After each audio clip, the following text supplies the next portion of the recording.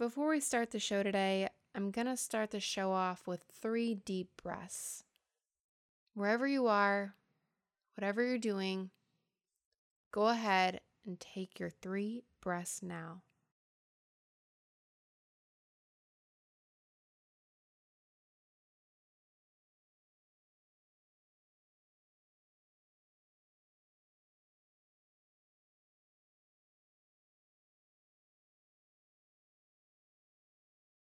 And on to the show. Hello, everyone, and welcome to the Naturopathic Times. I am your host, Katarina Meister. And I'm your co-host, Stephanie Yakupidia. Today, we are recording virtually in San Diego, and our guest today is a licensed naturopathic doctor. Her main areas of focus include physical medicine, craniosacral and visceral manipulation, as well as treatments for pain, mental health, and gut health. Please welcome our guest, Dr. Amanda Rodriguez. Hi guys. Thanks for inviting me on. Thanks for inviting me onto the podcast. Yeah, thank you so much for coming today. Of course. How have you been over the last few months? With the whole pandemic and stuff. I've been pretty good. I started a new job at Orion Wellness, and I was seeing patients there and doing IV therapy. So I was really excited to kind of start establishing myself in the community and in a workplace and getting that mentorship. And about a month and a half in, we had to close down the office. And unfortunately, we weren't really able to open back up due to other stuff with business. And so that was kind of bittersweet. I didn't mind having more time off since I'm still a student of acupuncture and, I'm a fresh doctor. So I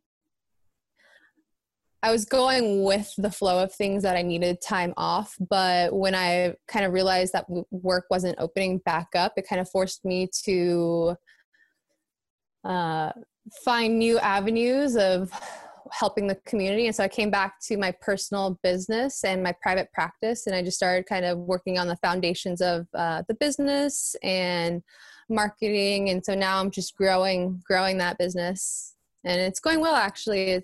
I've been enjoying quarantine, kind of just the time to take more time to myself, reestablish a new routine, and kind of figuring out a new direction to go. So it's been good. Yeah. Yeah. There's definitely ebbs and flows with life. And it was kind of almost needed in some ways. I feel like it was nice to kind of relax and just take a minute to read a book or do something that you normally don't get to do.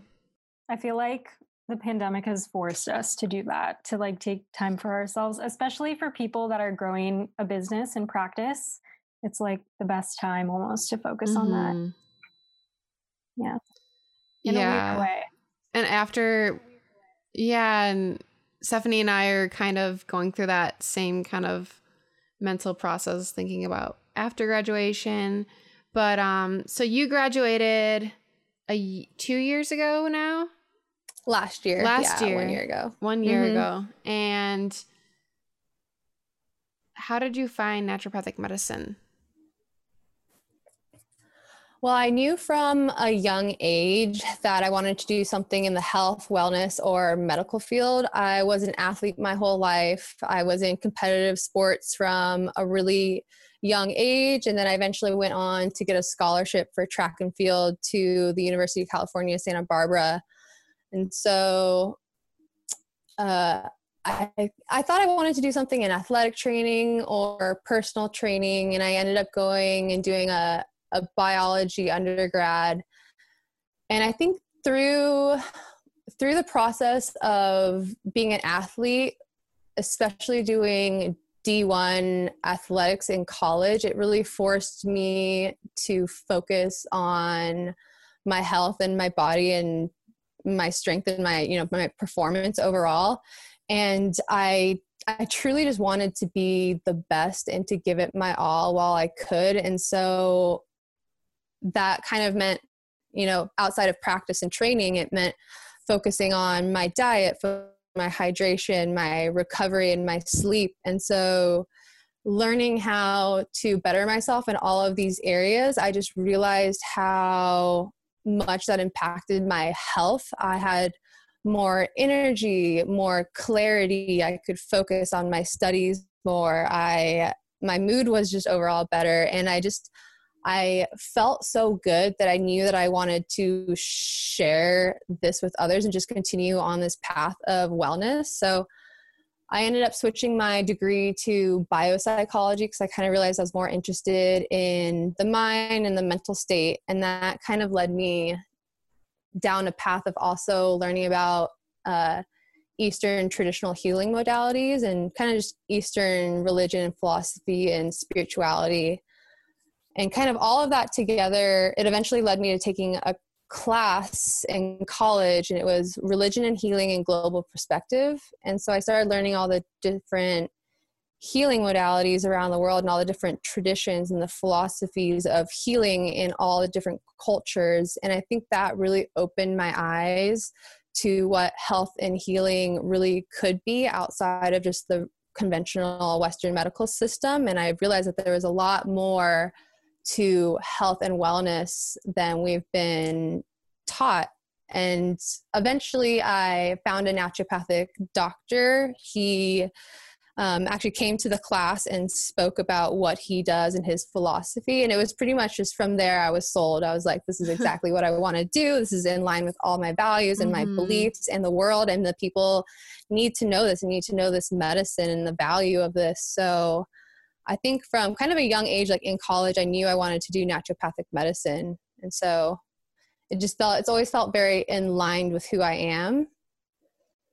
And so it was a very smooth and gradual transition into like, yep, this is who I am and what I want to be doing. And I've found my niche. Yeah, that's amazing. It's always that one person that can just finally lead you to the right place. And that's really unique too, that in college of all times, where I feel like people in college during that age are a bit more lost, but you had a lot of insight into the connection of mind, body, and spirit, and healing yourself in that way. That's really neat.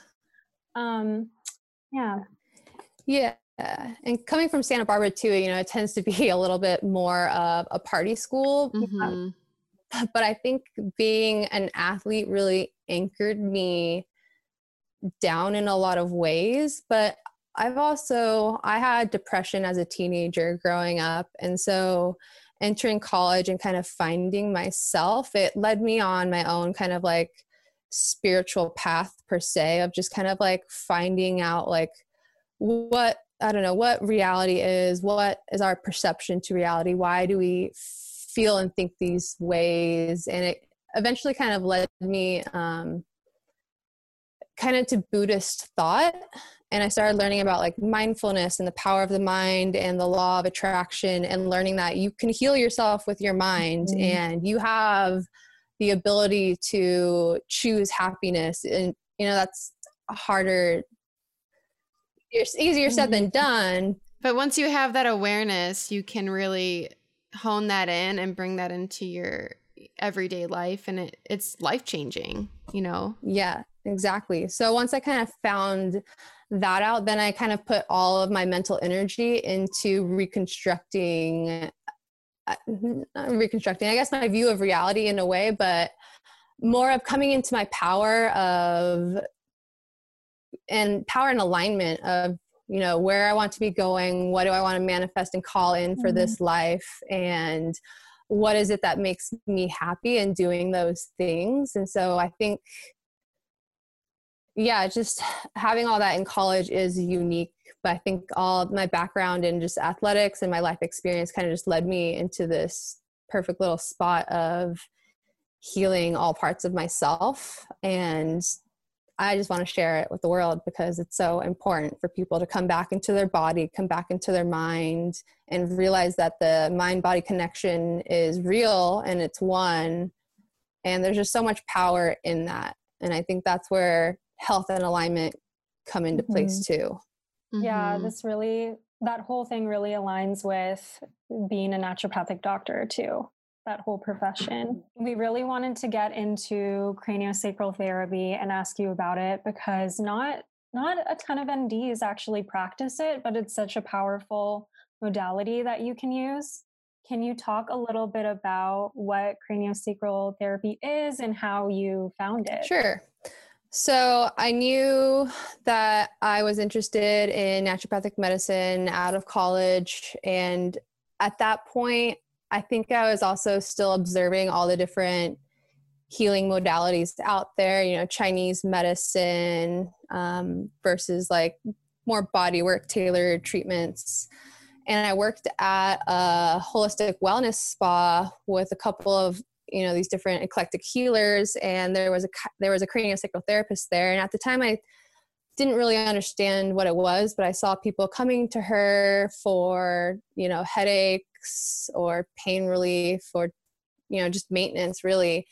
And I saw how much of a following she had and how this was helping a lot of people.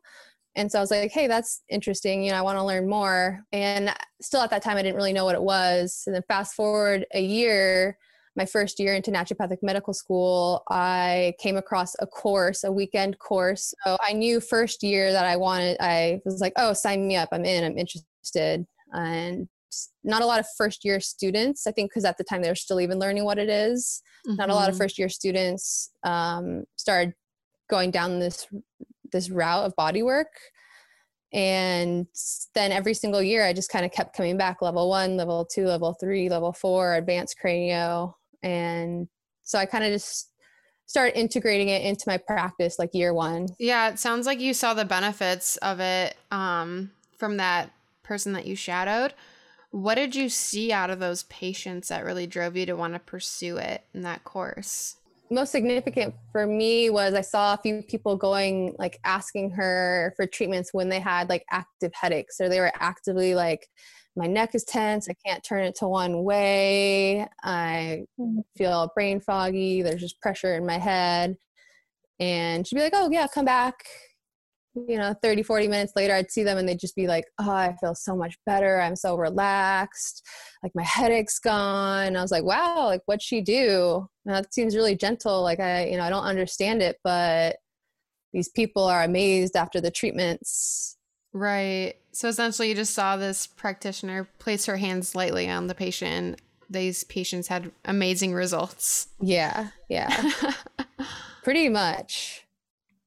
And then I think I started shadowing it in clinic too. And I started seeing more of the, you know, the other students practice and the doctors practicing. And then I started seeing more of the therapeutic benefit of it. And then after taking level 1, it was like, oh yeah, everyone needs this. This is so important. Can you describe what's happening like on a physiologic level when people are getting it? Yeah, definitely. Well, I can kind of back up and kind of explain it a little bit more, because that might kind of help people listening then understand the physiologic effects of it. So craniosacral, it was originally developed by an osteopath, and it's a form of bodywork that uses gentle touch to assess and enhance the structure of the cranium, the underlying fascia, muscles, and just the overall functioning of the nervous system. And so it's kind of based off of the osteopathic beliefs that 1, the body is a unit, everything is connected to everything else. 2, form and function are interrelated. And then 3, the body is a self-correcting mechanism. So back in the day when that was being developed, it was called cranio-osteopathy, but it was essentially the study of the cranium, the dura, the brain, and the spinal cord. And what Dr. Sutherland and some other doctors started to realize was that if form follows function, then the sutures in the skull must not be fused. And he thought that in order for the brain and the central nervous system to function properly, the bones of the skulls must move slightly. And so he studied this further, and with the help of Dr. Upledger, they discovered that there is an inherent motility of the bones in the skull and the brain and the spinal cord and the sacrum. as well as like fluctuation. Okay, so to break that down, so basically what you're saying is the bones in your skull or the bones in your head aren't actually static. Yes. They can move and shift, which is not what they originally thought that they were. They thought that they were static or non-movable bones, basically. And so this is still even being recognized because this information is just now kind of becoming more mainstream. But what I like to tell patients is that you have 22 cranium bones, okay, 8 bones just on your cranium and 14 facial bones. And so just like any other joint in the body, these bones move slightly. And so what can happen is restrictions form in the fascia or the muscles or due to trauma or really anything that you start getting a restriction of these movements. And so the cranium bones aren't able to move as smoothly and as inherently as they should. And so that can lead to a number of things down the line. But the movement of the bones are so important because so what happens is, you know, when we breathe, we're rhythmically breathing, our diaphragm moves and shifts. And so do the bones in our cranium. So when we're breathing and the bones are moving through flexion and extension, it creates a rhythmic pattern. And this rhythmic movement actually acts as a pump for the pressures in the fluid in our cranium and cerebrospinal fluid. So the bones need to articulate to help pump this cerebrospinal fluid through our brain and down our spinal cord. And so what starts to happen with any like insult or trauma with craniosacral is these bones get out of alignment, just like your vertebrae would or your hips would. They get out of alignment, and so the movement is not as in sync. And so you start getting issues with basically overall circulation of airflow, blood flow, lymph flow, cerebrospinal fluid. And so this can lead to, you know, a number of things. So when we talk about, you know, physiology, form, and function, the integrity of the cranium has a profound influence on the delivery of oxygen, removal of waste, your sense of balance, and your overall like parasympathetic nervous system response. So we really get into a lot of layers of the physiology with craniosacral, more than kind of meets the eye with certain things.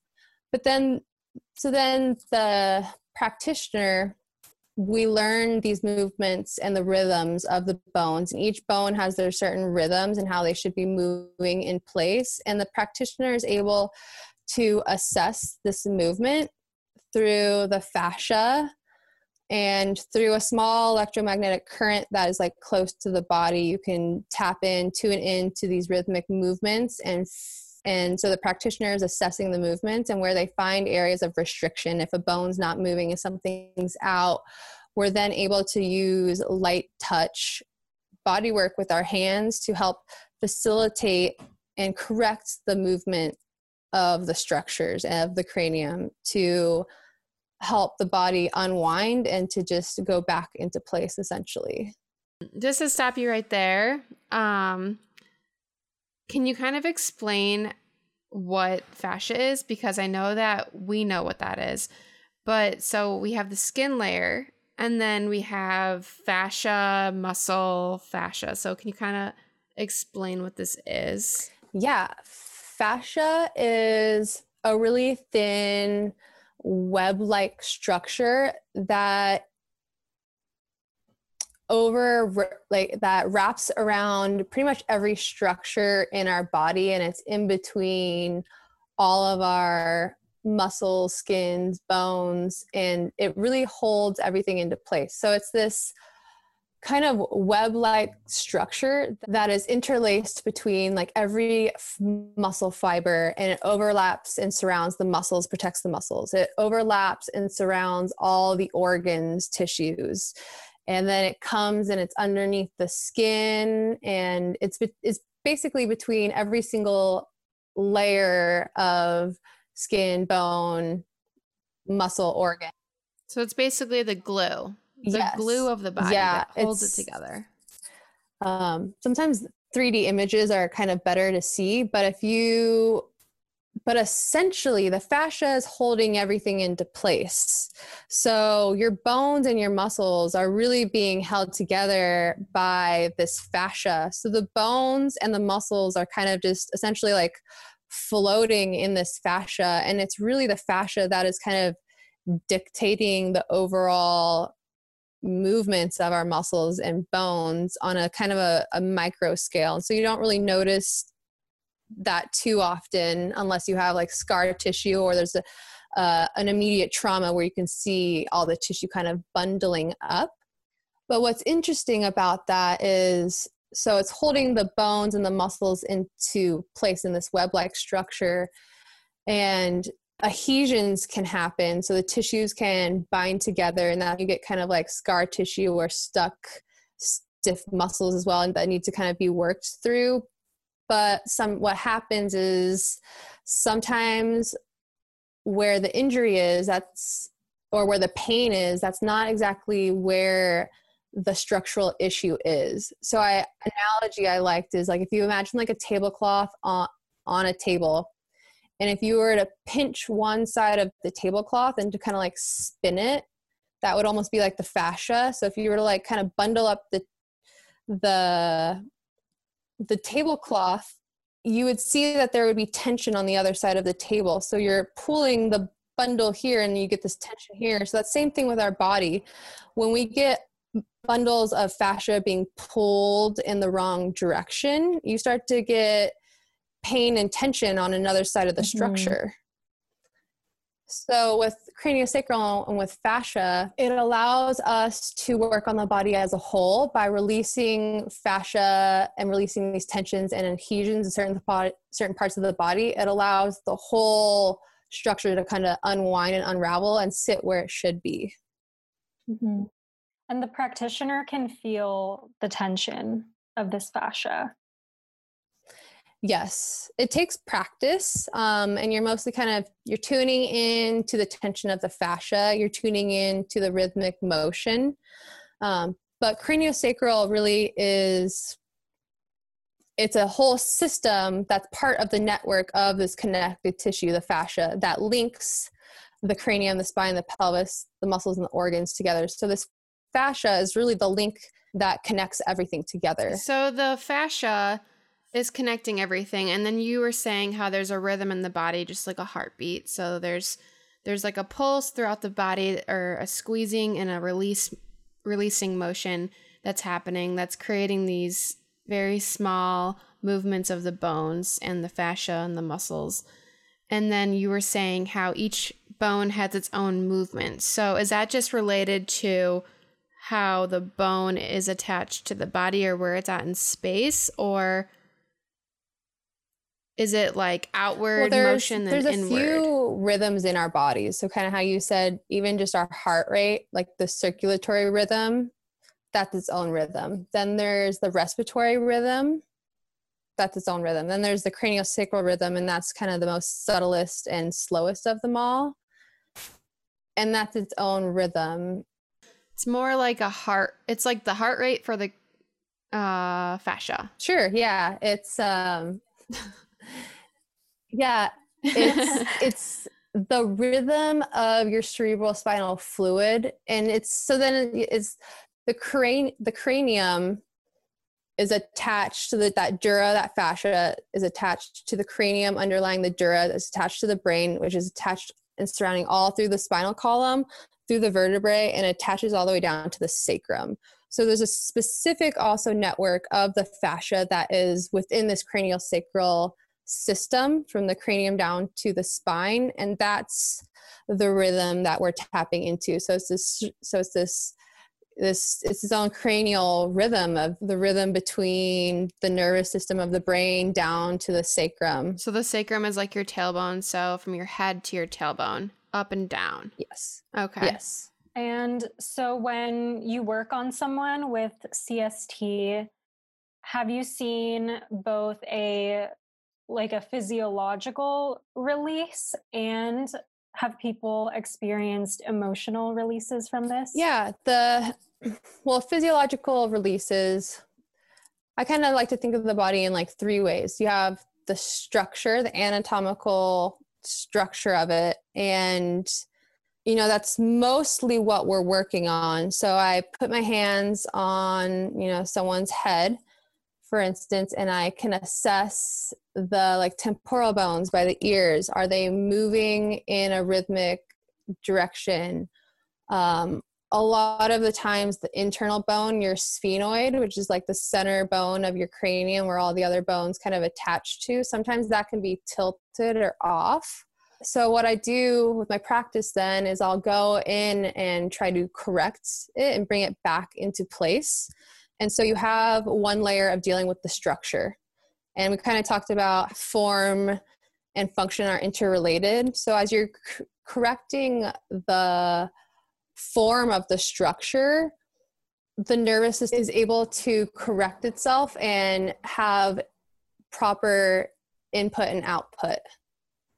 So when you correct the structure, like with chiropractic, if you're adjusting the spinal level, that's going to help the nerve root coming in and out of that spinal level, which could help with other physiological responses depending on the nerve coming out of that area. So when we're correcting the structure of the cranium, you're then allowing correct input and output of the nervous system. So there's one layer of you're correcting the form and the structure. And then by correcting the structure, you're then correcting function. So then you're correcting the physiologic function. And so with people, let's say with, we'll keep going back to like headaches. Maybe their headache is due to the fact that they're getting poor circulation in and out through their brain. They're not able to fully remove the waste toxins from the brain properly. And so when I can correct the cranium and the structure, you get this free flowing of energy, of oxygenation, and it then affects the physiology and the nervous system.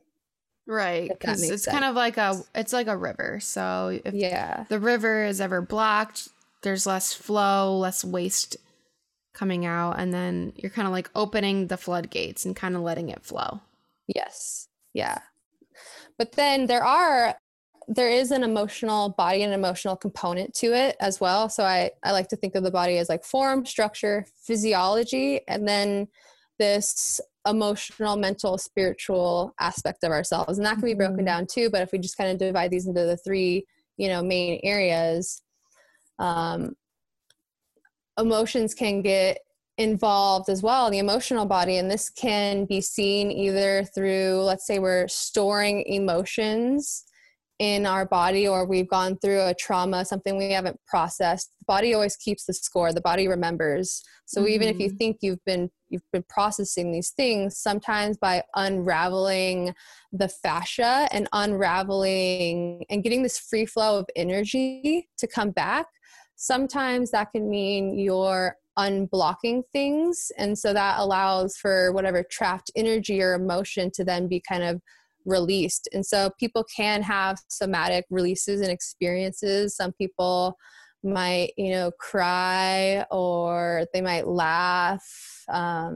It really just kind of depends on the person and what they're processing in that moment. And then there is a layer of craniosacral where you can do more somatic, emotional type of work, even too. That's like the next layer into it. It's like craniosacral level 3, somatic emotional release.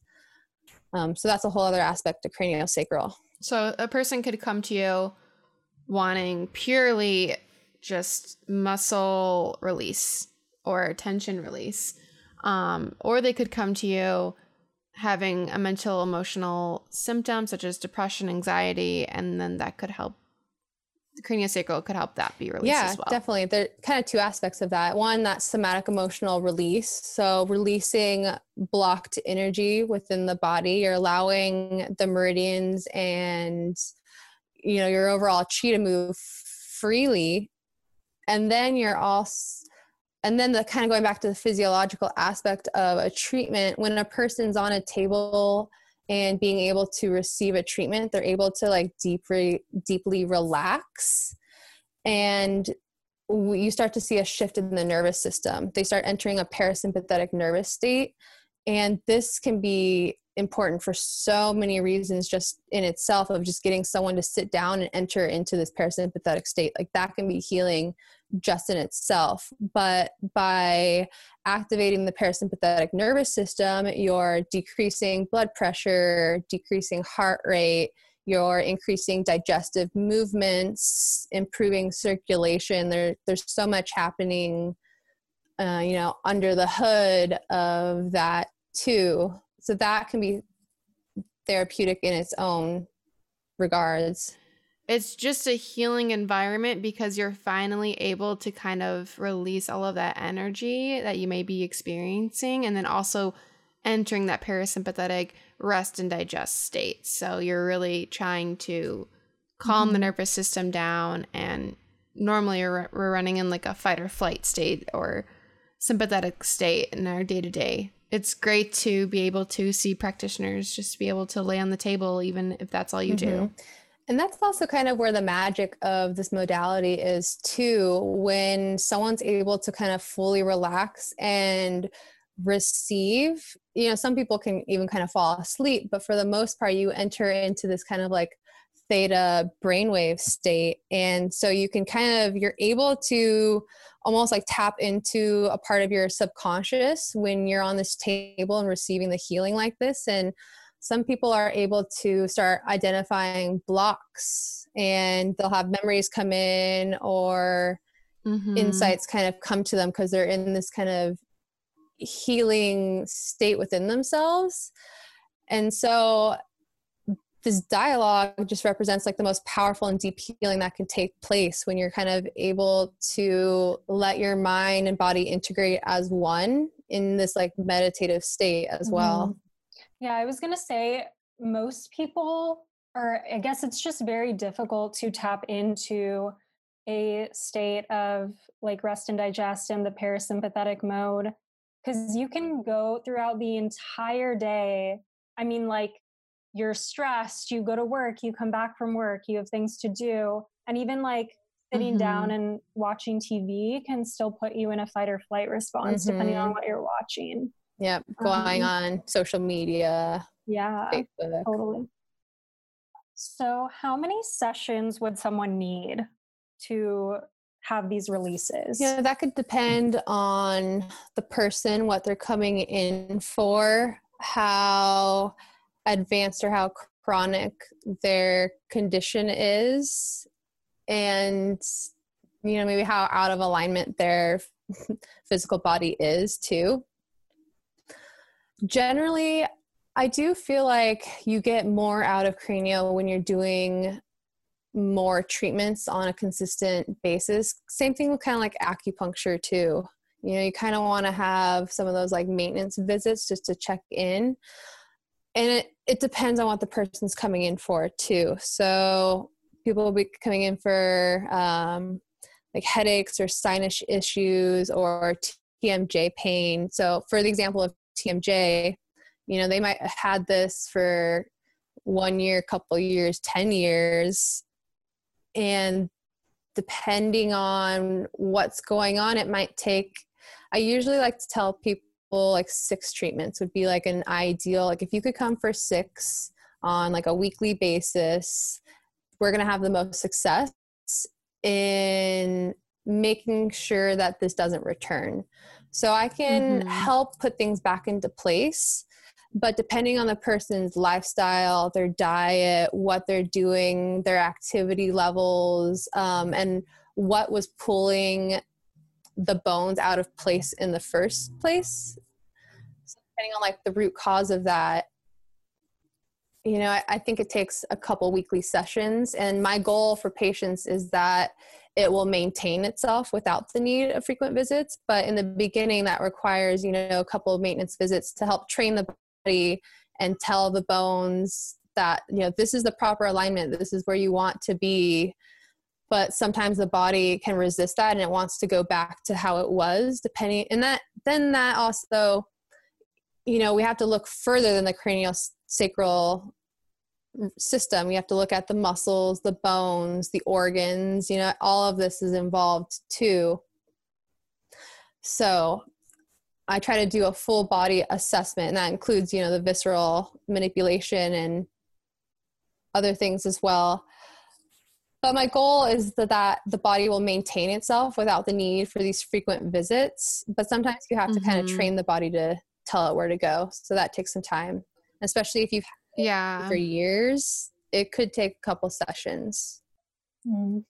Yeah, it sounds like you need a good foundation. And then once you can kind of train the body, just like with any other kind of training that you may do, once you have the first initial sessions, your body is more able to go back to that state in an easier way than it maybe was before. Or maybe you needed that session to unblock that, then stay where you are, basically. Yeah, and everything is connected too. So you do have to consider all the parts of a person in the body. So if I'm working with someone with TMJ pain, you know, I can do my best to help the muscles, help the fascia, realign the cranium bones. But if no one's looking at their sacrum and their hips, and if their hips stay out of alignment, everything's connected via the fascia. So if the fascia is twisted down below, it's going to correlate back up, and you might see the hips, the jaws go back out, because the jaws and the hips are connected.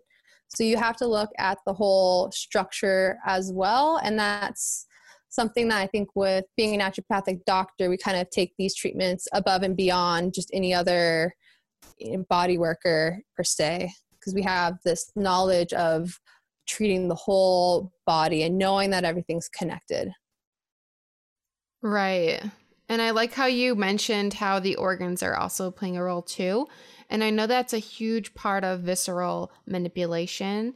And I know that visceral manipulation is where you basically, similar to a chiropractic adjustment, but you're adjusting the organs or where they're at in space.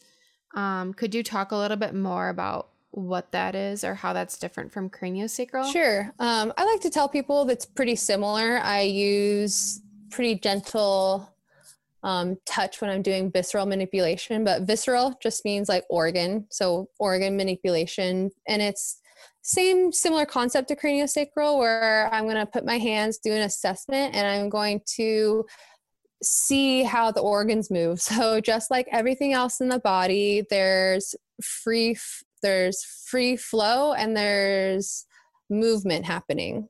So I assess the movement of the organs. Are they rotating properly? Do they have smooth range of motion, or is there some sort of restriction there, or is it not moving at all? And so all the organs kind of have their own movements as well, for example. And a lot of the times, either with trauma or diet, there can be adhesions in our organs, in our abdomens, in the lymphatic system, even of our abdomen as well. And so making sure that all of these things are in place and moving affects the whole structure as well. So kind of the example of like back pain as well. You know, back pain could be all sorts of things. It could literally be the structure is out. So your hips are out, your L4 or 5 is out. You know, you need to fix the anatomical structure. But also, even if you were to fix the structure, it could go out of place again because the issue is really in your intestines.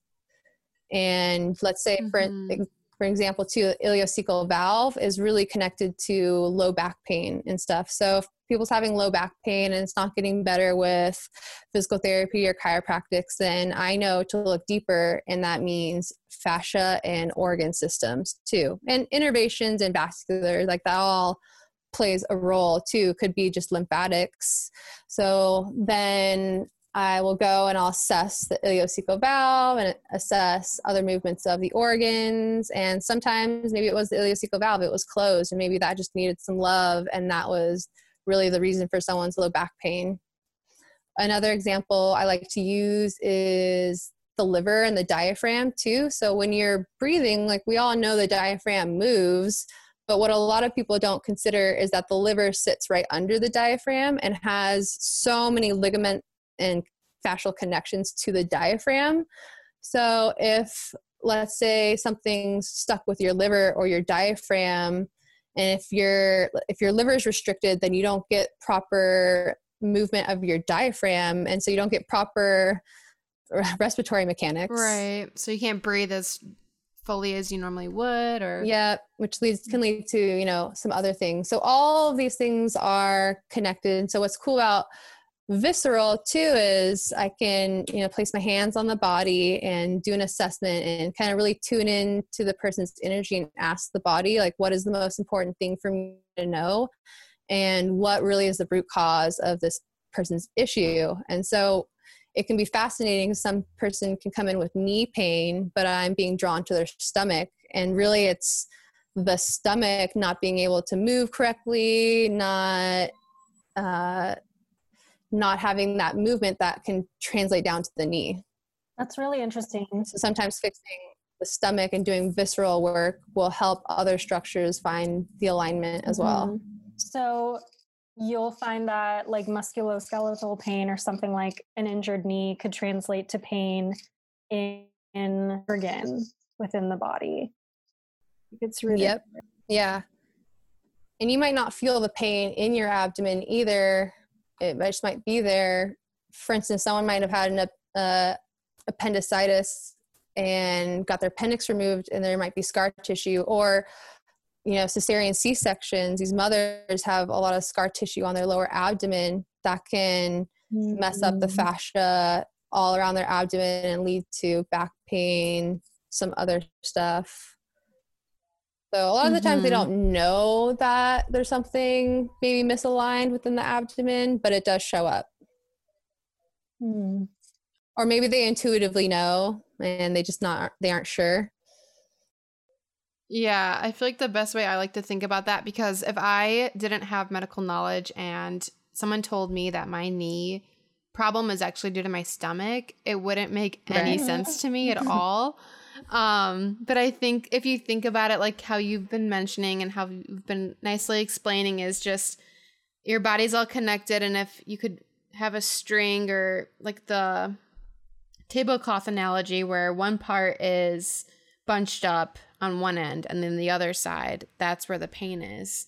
That really helps me to understand, okay, I get it now. Like the stomach is tight or something's going on there where it's blocked, and then it's pulling on the knee, or it's doing something with the knee, which is causing pain. I know that you can also use visceral manipulation for GERD, so gastric reflux.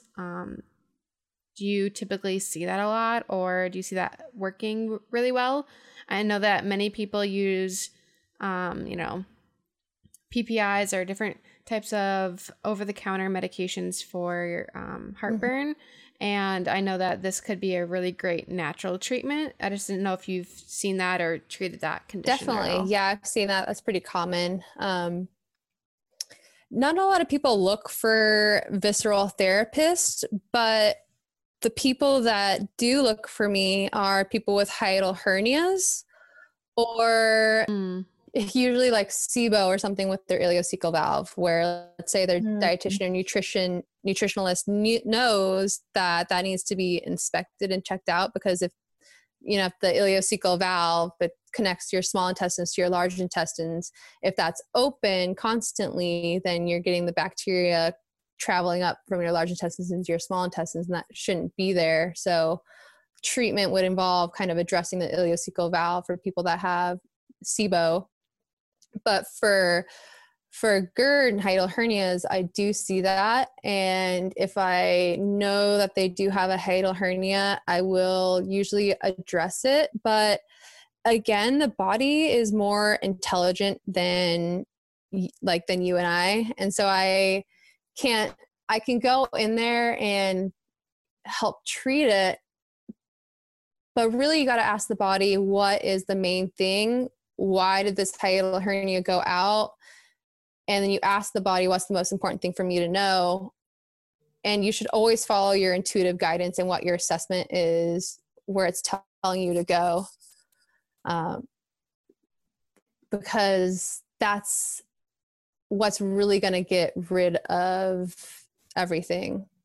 That's at least what we've been told by, you know, these intuitive doctors, the doctors that say, they're like, please don't follow where the person's telling you to go.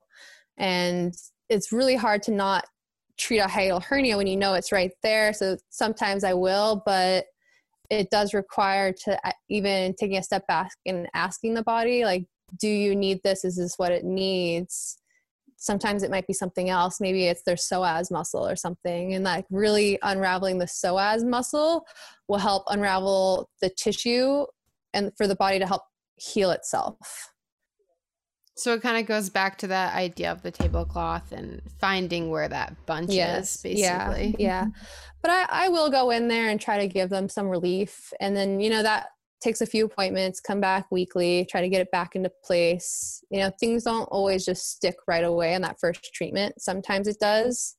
People coming in with like sinus issues, I'll help open up the sinuses, get them draining, and they'll feel better. And that can be kind of like a once treatment. But if you really want to set the bones and set them right, you should come back for frequent treatments. So earlier you talked about the adhesions that can have liver and how that can cause a person to not be able to breathe as deeply as they normally should. Can you talk a little bit more about the breath work that you do in your practice? Sure. Yeah. I call it entheogenic breath work. I don't know if this is like the proper coined term for it, but that's what I've been calling it. There's other practices that are similar to it, like an entheogen or entheogenic medicines. You hear this kind of with like plant medicines, like entheogenic plant medicines, but entheogenic means a chemical or substance that alters more, say, the consciousness. So someone's consciousness. So a chemical or substance that can alter our state of consciousness. And for me, this is breath work. This is the type of breath work that we do. It's 2 breaths in, 1 breath out. So you are deeply oxygenating your body, which can be pretty intense. It's an intense form of breath work. But the idea is that you are naturally producing DMT in your lungs when you're doing this type of breath work, and it's powerful. So you can have like profound out of body experiences, or kind of that same like deep theta healing state where you can kind of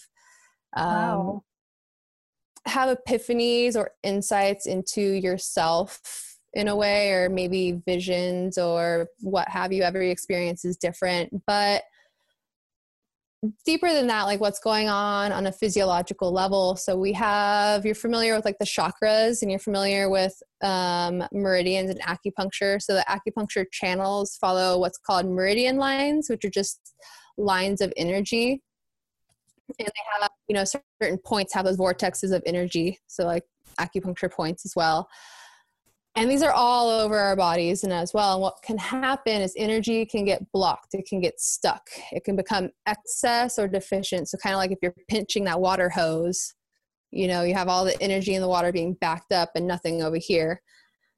And so acupuncture, you know, you go in, you do the points and you help relieve, and that unblocks everything. Well, you can do that same thing with breath.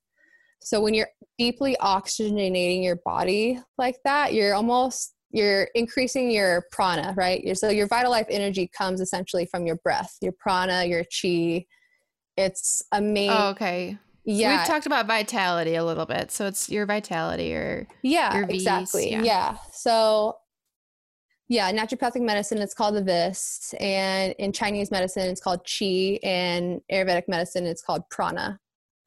So your prana, your chi comes from your vital life, and it just comes from your breath, right? Like it's one of the things that we can't live without, like even more so than water or food. Like if you don't have oxygen right away, like you die. So it's a very vital substance that brings life and energy into your body.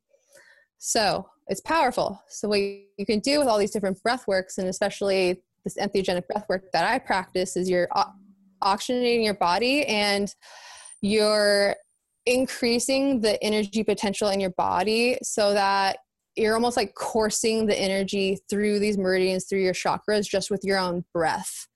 So the breath, again, mechanical force, rhythm, you're sending it through your body. So with the breath, we're able to kind of unblock blocked energies or stagnant energy, and you're able to kind of like course the energy through all your meridians. So it's very energizing and it's deeply nourishing on energetic, biochemical, and like a physiological level. Wow, that's pretty intense. Yeah. So what is this? Is a session sort of like how someone would have a shaman and take ayahuasca? Like, is it almost like, you know what I mean? Like, is this a supervised thing? Yes, definitely. And okay. You know, it gets a little bit. I think I took one that you taught. I think you taught at Bastyr this. Yes. I think you taught this and I went to it. And it was kind of just like, we were all on like yoga mats, and then you were at the front of the room just like instructing us on how to breathe. But like the whole room was like breathing together. It was almost like that one movie where they're all like blue. What is that? Where they're like blue beings. And what is that? I'm not sure. Oh my gosh. Where they have like the tails. Avatar? Oh my gosh. Oh, Avatar. yeah. I love that movie. It's like with their tails and they like connect it to like the mother source. Yeah. And they're like just sitting there like this, gosh. like moving back and becomes forth. powerful when you do it all together. So everyone's moving your own body and chi in the room. And then there's like a synchronicity of that happening too. So it is powerful when we come together. So I mostly teach in group sessions like that. And I offer it. I'm trying to do more events, hopefully in the San Diego region and coming soon. But I do offer one-on-one breathworks as well. And I really just tailor all my treatments and my body work towards what the patient is looking for. So if they're looking for more of like an energetic thing and breath work, then I'll hold space and coach them through the breath work, and I'll, you know, be there holding space for them, watching the energy, and I'll help guide the energy, and I'll do some sound healing, and I'll bring like aromatherapy into it and Palo Santo and sage. And so it does become like its own mini ceremony in a way. So, but it's only breath. So it's all just, it's with no substances. This is a purely cool experience from the energy of your own body and your breath. That's like so this is the first time I'm hearing about this. So I just think this is so crazy. Like, oh, great. I never thought of breath as being like a full substance where you can actually like induce certain thoughts or epiphanies or open channels in this way. So that's crazy. Yes. There's all sorts of styles of breath work, and it's all powerful for all sorts of things. And it's a good practice. You can just do this by yourself too, just you know, a couple minutes, set a timer, just lay it down, and then afterwards you're kind of just on your own little like mini shavasana. So how did you get taught this? Well, I think there was, man, again, I was like in my first or second year, so really early on, there was a breathwork course being taught by the Breath Center. Michael Brian Baker, he's the one who taught me, and he facilitates these trainings. And so I did level 1 breath work with him as well. And he teaches you all of this, and then just practice over the years. And I've kind of learned that I love hands-on modalities, obviously with the craniosacral and the visceral, and then the breath work. And for me, I'm a little bit different than other naturopathic doctors. It's even why I went back to learn Chinese medicine and acupuncture, because I recognize that we are energetic, vibrating beings, and we have an energetic body to us as well. And I felt like that was a little bit missing in our curriculum. It's because it's not, you know, mainstream conventional medicine, but there's an energetic and spiritual side of our body and health as well. And so I feel like all these modalities really tap into that. And so it allows for more powerful healing sessions, because you're working on all the layers of the body, you know, not only physical, biochemically, emotionally, and energetically. And the energy is a huge part of it as well. Yeah, I love the way you described that. And it's so interesting learning more about the emotional body and everything. We are curious on what is next for you. Well, I am continuing my education in Chinese medicine and acupuncture at the moment. So I am part-time, still a student, always learning, probably always will be. And I'll probably be doing that for the next year and a half. And have my own personal business right now, Alchemy Art of Healing, and I'm starting to see patients through that, and I'm growing that, and hopefully I'm actually building like retreats in the near future. So I want to try to host that and get the healing out to as many people as I can, really. One step at a time. I think the next step after graduation can be kind of bumpy as you're kind of figuring out like, okay, now I'm a doctor, but now what? You know, what do I want to do? What are the patient populations I want to see? And so I'm kind of still, I think I've kind of worked my way through what I want to be doing, but I think in the past year, I've been trying to kind of sit with myself and figure out what my next best move is. And I think I'm just about there. And so I'm building my business and starting to market myself more and just really embodying the type of practice, the doctor that I want to be. And so, yeah, I'm just growing, evolving, just like all you guys. Yeah, we'll continue to do so. You're doing great work. Thank you so much, Dr. Rodriguez, for joining us today and sharing your story. You can find Dr. Rodriguez online at www.alchemyartofhealing.com, and that is ALCHEMYARTOF healing.com. Or on Instagram at Alchemy by Amanda, and that is ALCHEMYBYAMANDA. And before we close the show, don't forget to hit that subscribe button on Apple Podcasts, comment, rate, review, and most of all, share with someone you know. Bye, everyone. Bye. Thank you for having me. This was amazing. Thank you, Amanda. Yes. Anytime.